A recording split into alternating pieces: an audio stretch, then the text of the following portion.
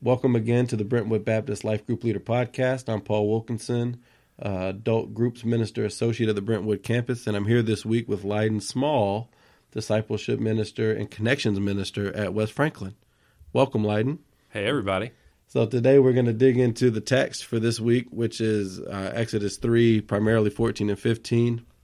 I may look at the front and back end of that as well. But Lydon's actually up to bat to go from the pulpit this Sunday, so I thought it would be very interesting for him to come in and share some of his sermon prep and then just some of his heart about what's been going on at West Franklin, how they're making disciples there, and just how life groups are going there, because God's doing some amazing work.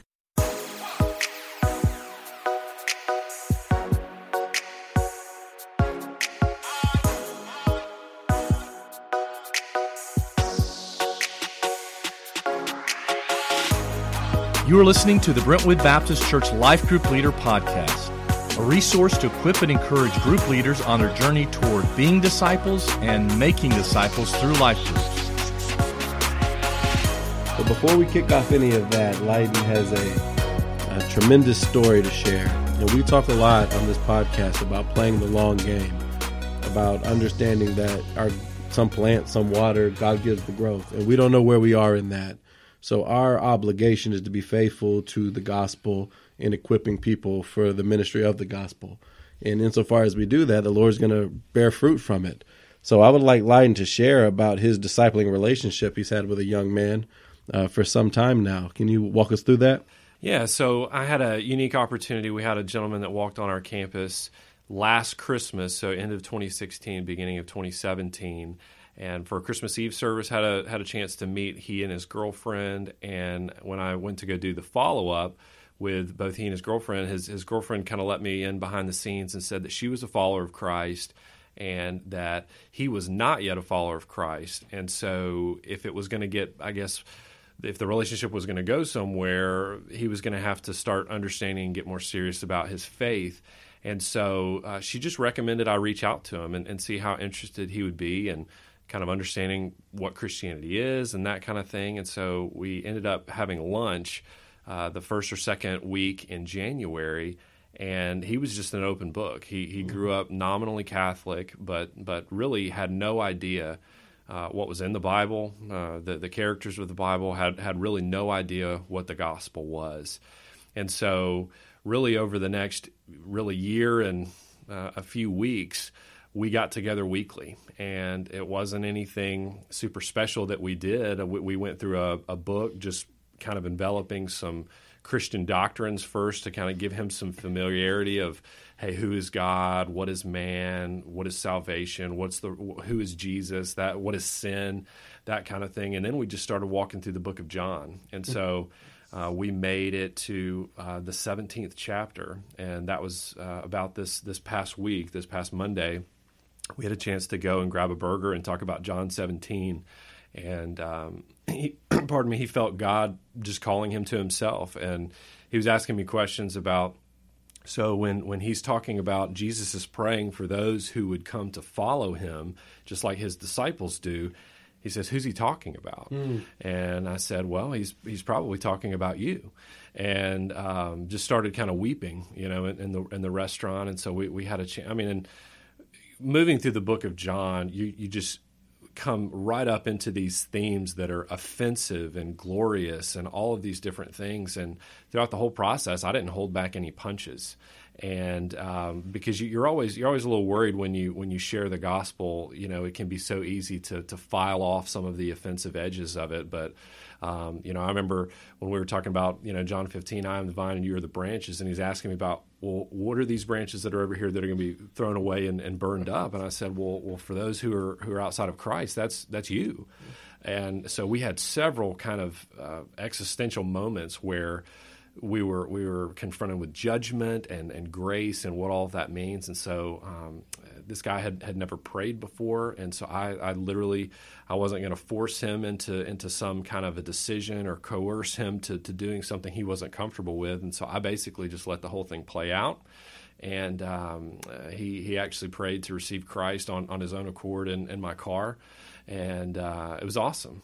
He texted Matt, our pastor, later and said, yeah, I went in for a burger with Leiden, and I actually walked out with Jesus. And so just, but that's the cherry on top of it. I mean, I'd be lying if I told you that at different points I wasn't frustrated with, how maybe not quickly things were moving and that kind of thing. But and we even joked around about that a lot of times it feels like it's a broken record, the thing that we're talking about. But I said, hey, I need the broken record. We have to preach the gospel to ourselves every day, or else we forget it. And so we have to continue to come back to these simple truths. And so really I was just humbled that God would allow for me to walk alongside this guy and for me to be able to experience the fruit of that. Because, we could look at it, let's say he got another job and moved somewhere else, and we could look at it as a failure. But the fact that I was incarnating Christ and who he is to this gentleman is just a rewarding time. Yeah, it's an awesome story, and what's the most beautiful about it is that this young man is going to do for others exactly what you did to him. Mm-hmm. That's the one thing you see as you disciple others, is that they disciple the way they've been discipled. Yeah. So the way you invested him over that particular text, the way you read John with him, I guarantee you it won't be long until the Lord has brought someone in his path where he's going to do that same thing with them. Yeah, and that's something that we talked about the entire time. So what basically we're called to be disciples who make other disciples. And so I was always having that in the forefront of the mind, even when he was not quote unquote saved at that point. I was saying you have the ability to be a disciple maker of others by going to those people who are in your live, work, and play, your stage of life, and telling them about the things that God is teaching you. And even more so now, he'll be able to have that experience and have that be a fruitful experience for his coworkers, his friends, the people he does life with. Yeah, and it was just you showing up faithfully, representing Jesus, sharing what you know about the Scripture, and I'm sure you made a ton of, quote, mistakes along the way. Yeah. But what you did was you elevated Christ along the way, and that's all it takes. And, the Spirit does the heavy lifting. Christ has already done the fulfilling of the covenants, and we just really got to show up and bear witness to it. Yeah. So my challenge, life group leaders, are you creating cultures in your life groups? Are you immersing your life groups in gospel so that they are equipped to go do that with the people in their life? Mm-hmm. Can the people in your group go do what Leiden did, show up regularly for a year and just share gospel with an unbeliever and to bring them to salvation? Those are the kind of groups, that's kind of culture and environments we want to create. This is a powerful story. Amen. I mean, the angels are celebrating that for sure, as are we. Yeah. So the text, like I said, for this week is Exodus 3:14 and 15. It's the divine name and the revealing of, as God reveals him as his divine name. I thought it would be fun for Leiden to give us a sneak preview of his sermon outline and maybe some of what he's thinking about in his sermon prep. And then we'll just speak into that, and that'll be our discussion for today. Yeah, so this particular passage is following, basically we see Moses as a murderer, and we see what looks like the end of his book being an unproductive chapter. And but God, in his providence and his sovereignty, is always working with redemption in mind, with rescue in mind, and he is willing to use people to bring that about. And so basically, the outline, if you will, for the sermon that I'm going to be giving at the West Franklin campus next Sunday is that God sees, God cares, God calls, and God delivers. And so we have the privilege of seeing in Scripture what God is up to, but the Moses and the Israelites who are held captive in Egypt don't have that vantage point. And so I'm going to kind of press into just the idea that sometimes, we either don't think God sees or we don't think that He cares, but we see through the Scripture and through chapter 3 of Exodus that God sees what's going on, and He sees the oppression of the people in Egypt. He sees them crying out to Him, and He's working behind the scenes to bring about the solution that He's going to bring about, which is the redemption and the saving of His people. And so basically the first thing I want to suggest is that we actually have a God who sees, and He sees everything. His eyes roam to and fro throughout the whole earth. There's nothing that escapes what He's able to see. But if it just stopped there and God saw what was going on, and in this case, some oppression, some slavery, and some, pretty nasty things, we could look at God as potentially uncaring or maybe not very strong because he can see what's going on, but he doesn't have the ability to stop it. And so God, in his providence, basically comes on the scene very vividly through the calling of Moses and introduces himself to Moses and us as a very personal God. He says, I am who I am, or I be who I be. There's this self-existent nature to him. There's this otherness. There's this set-apart-ness that we, in our limited mind just can't really understand. And so but God cares, and he introduces himself with promises of redemption to Moses.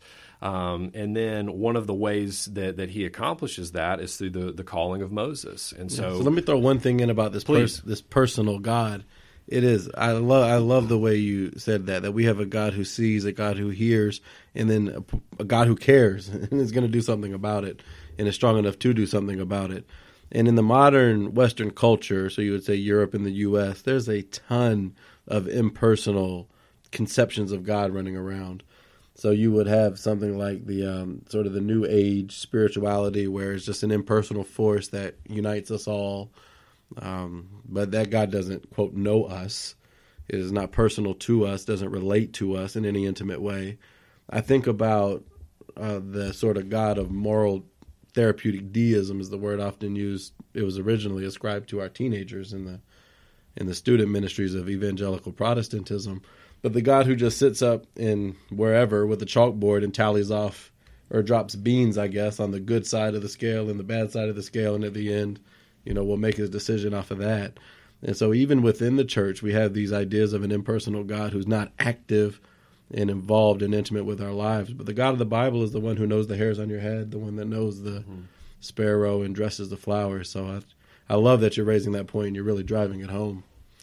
Yeah, I mean, and even the fact that that God chooses to call Moses initially through revealing himself through a burning bush. I believe it's Matt Chandler who talks about how fire is both kind of inviting, but it's also very threatening.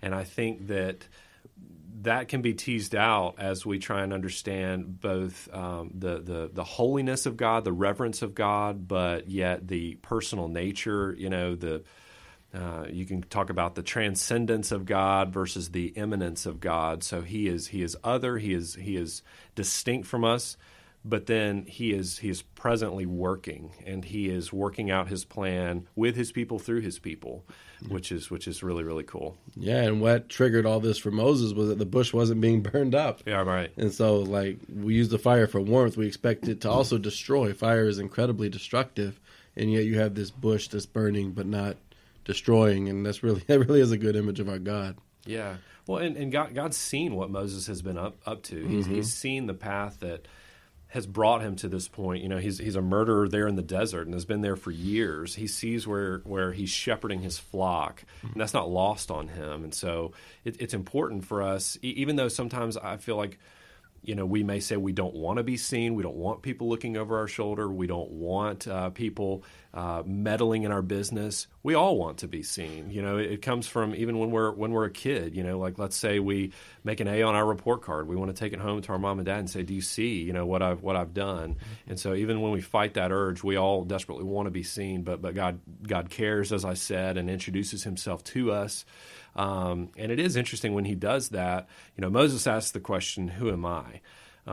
Basically, kind of saying, "What is my identity? Why are you here doing this to me?" And instead of God just quipping back and saying, "Oh, you're Moses, you're the shepherd, you are going to be the leader," He gives us even a more gracious answer than maybe we could ever ask or imagine by saying, "I am who I am, and I will certainly be with you," because we are introduced to the infinitude of God, but yet His presence, and that in and of itself is able to give us a more secure identity than anything that we could, like a label or something that we would never be able to live up to. And so, through that call of Moses, that's actually one of God's many graces to us, because when we are not living in our call, living out our call, we're basically going to live very frustrated lives. And so because we're trying to do square peg round hole, we're trying to bootstrap it or roll up our sleeves and get it done by ourselves, but it's unfruitful to us because we're not living out who God has made us to be. And so God calls Moses, calls a regular guy, if you will, to get the job done. And then Moses sitting there saying, who am I? Well, God also promises to deliver not only his people, but through Moses. So God never calls you to something that he doesn't also equip you to be able to do. And so we see so much of that throughout this whole story that God puts himself on the hook to solve this problem, if you will, and Moses just has to get out of the way of himself and allow for God to use him. Yeah, it's a great way to say it. I think about how, and I talked about this in the podcast last week, and we know how the text ended from last week, is that Moses tried to go it alone, tried to go it without seeking God. Again, I'm assuming, as I think Leiden is taking it, as Mosaic authorship here. And this is likely written for the second generation coming out of the wilderness, about to go into the promised land. And Moses is getting this down for them. And he's acknowledging, he doesn't give us any indication that he sought God before he wandered out, saw his brother being beaten, his brother as a fellow Israelite, and then he kills this Egyptian taskmaster. There is no thought that he had been praying to God about, how am I going to deliver my people? Oh, go murder that Egyptian. He just goes it alone. He just reads and reacts. And it lands him in hot water in that he's about to be killed by the Egyptian king. He's rejected by his own people. They do not appreciate that he did that for them. And then he ends up exiled. So he was just an utter failure on all levels. And yet that's what God calls him out of. And it really is stunning that he will use the regular people. He'll use the failures. He'll use the dregs of society, so to speak, and he'll cause a revolution with it. It's amazing how creative and wonderful our God is. And I really like how you talk about God as deliverer, because I think about the story you told us to open about that young man, is that it was the Spirit's job to convert him, not yours. Mm-hmm. God put himself on the hook to convert that guy. Right. Your job was to be present and bear witness. Yeah. And it's just, man, it's powerful. When you catch that, it really liberates you to be faithful to disciple making. Yeah, yeah. Well, and even pressing, we when somebody introduces himself to us as I am who I am, I mean, that's a very confusing. I've never done that. That's a very confusing thought to us. But God gives a little bit of his resume to us, if you will. He introduces us further as the Lord, the God of your fathers, the God of Abraham, the God of Isaac, the God of Jacob has appeared to me. And in a way, that's kind of like him putting his resume out there to kind of say, well, do you see how I've been faithful to Abraham? Do you see how I've been faithful to Isaac? Do you see how I've been faithful to Jacob? That's the same faithfulness that I'm going to extend to you, because we change all the time. We are not immutable, if you will. We change. We are finicky, and we can kind of be tossed to and fro. But God is consistent, and so if God was somehow not reliable in the past, we couldn't necessarily count on him in the present. And if God it was only available to us in the present, but we have no track record or no promised hope, we don't know if he's going to show up for us in the future. And similarly, if God says, well, I'll get to you next year, but he's never shown up in the past, we would have no real ground to say, man, this is a God who is worthy of worship. But he is all three of those things. God is the same yesterday, today, and forever when we're not. Yeah, and it brings a deeper layer to those Alpha and Omega texts we read about, both in Isaiah and in Revelation. And it's always, how are we preaching the gospel? How are we immersing our groups in gospel? And I think the way Leiden is talking about past, present, future is getting back to the whole meta-narrative of Scripture, that the same God who created in the beginning, God, is the same God who was redeeming in the person and work of Jesus, is the same God who's going to be consummating in the new heavens and the new earth. So as we are unpacking attributes of God, we can just make direct lines to gospel over and over and over and over again. Mm-hmm. Well, and I think God will do whatever is necessary to accomplish his purposes.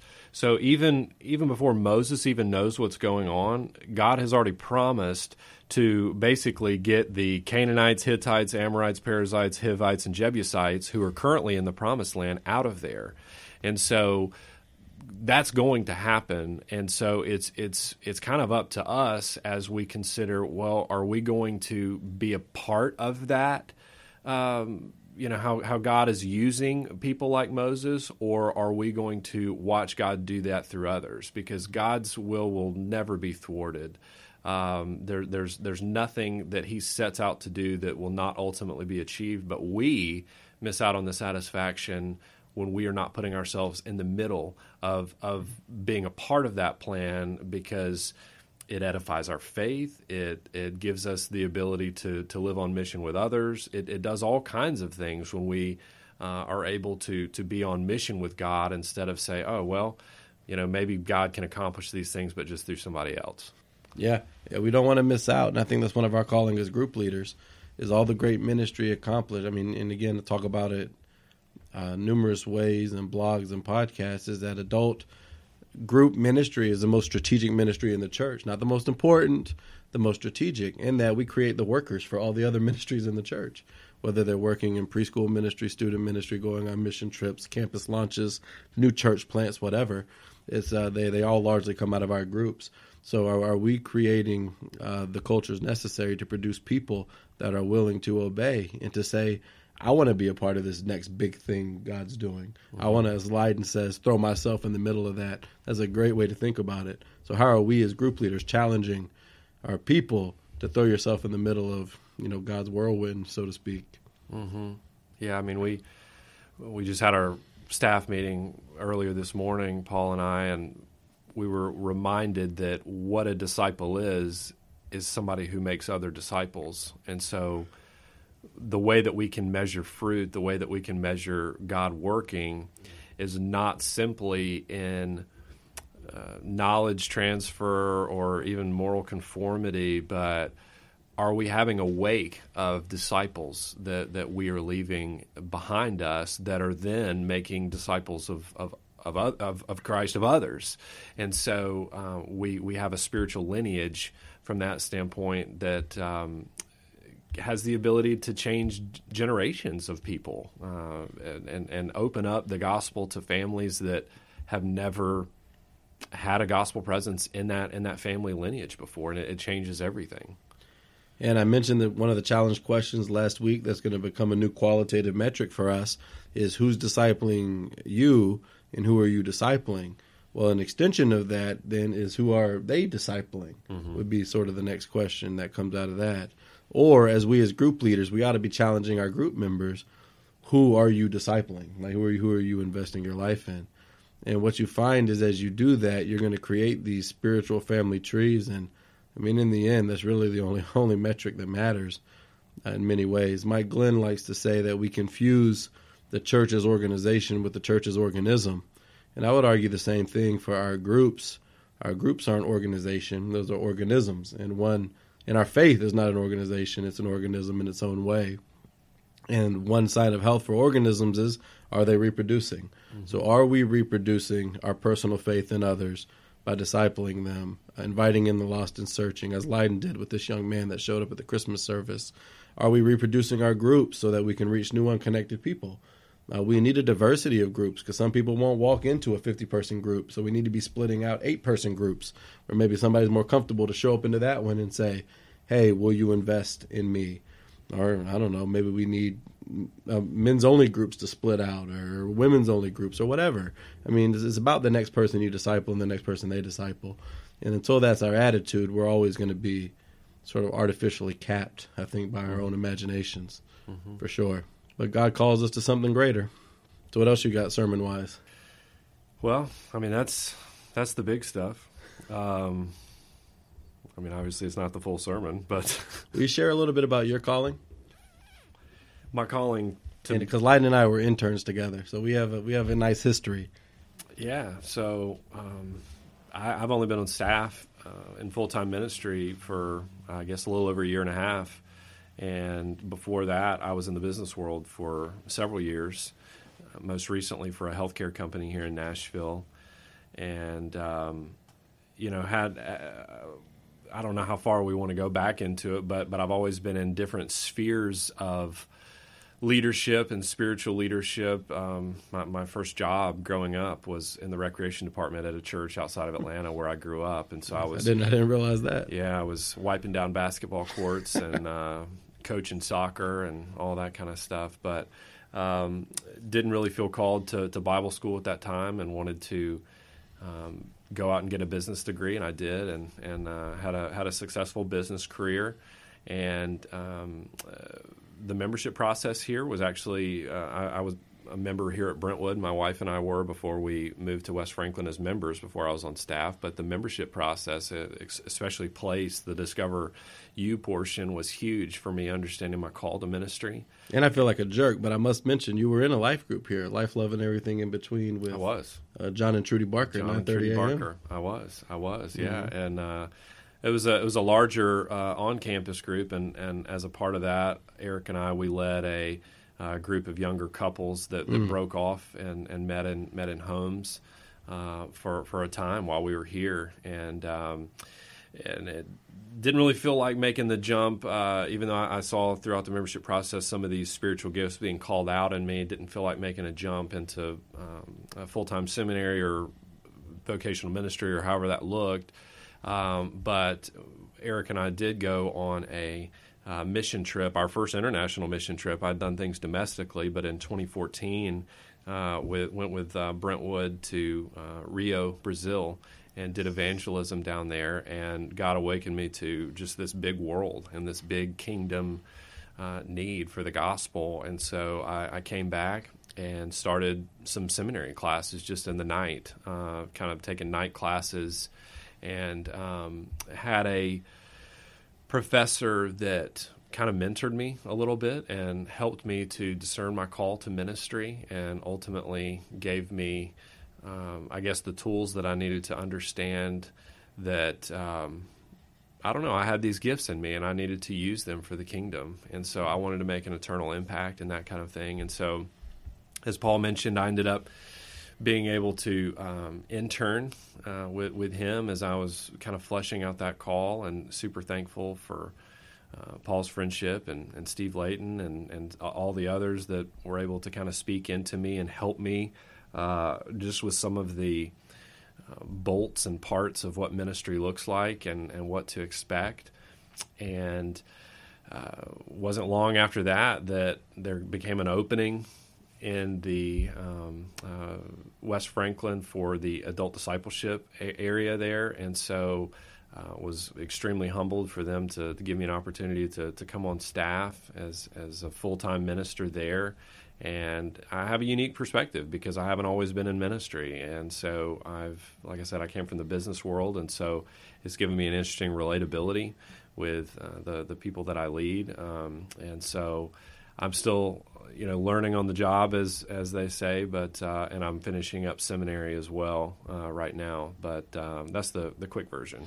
Yeah, and I know what you mean, but you were always in ministry. Maybe not vocationally so, but when I think about you in LLEB, and you and your wife split out a small group from that, and then you from the beginning coaching soccer and being with the student ministry there. So you've always been active in seeking it. The question was, as you were honing your calling and growing, it's really incredible to see how God worked on you.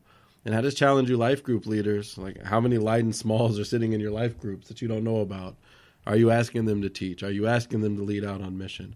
Are you asking them to break out a small group from your larger group? Are you willing to make those big asks of your people and let them shine in their spiritual gifts and flourish? And Leiden and I are here to help you think through that, help you find these people. And who would have thought? Who would have thought you'd be leading discipleship and connections at West Franklin and all the great stuff going on over there, all the people coming to faith. It's it's awesome. Yeah, we get to baptize 2 20-somethings this Sunday, and super excited about that and all the things that God's doing there. Yeah, and your custodian just came to faith. Did, yeah. So we hope to do another group, and they had been working on him for a long time. Yeah, we hope to keep the baptistry pretty full. That's right. Give us something to, Amen. Yeah, something extra to celebrate. Good. Well, hey, thank you so much for being on the podcast with me today. I certainly love working with you. Certainly love your heart and your powerful story, and just your faithfulness. We can all learn something from your faithfulness. So we are going to be praying for you as you preach for the first time at West Franklin, which I was shocked by because I really thought you had done it before. But we're going to be in prayer about that, and you're definitely going to hit it out of the park. And you're just so sincere about the gospel, and that always bleeds out of you. So I appreciate that, and it's a real blessing to be with you. Yeah, thanks for having me, Paul.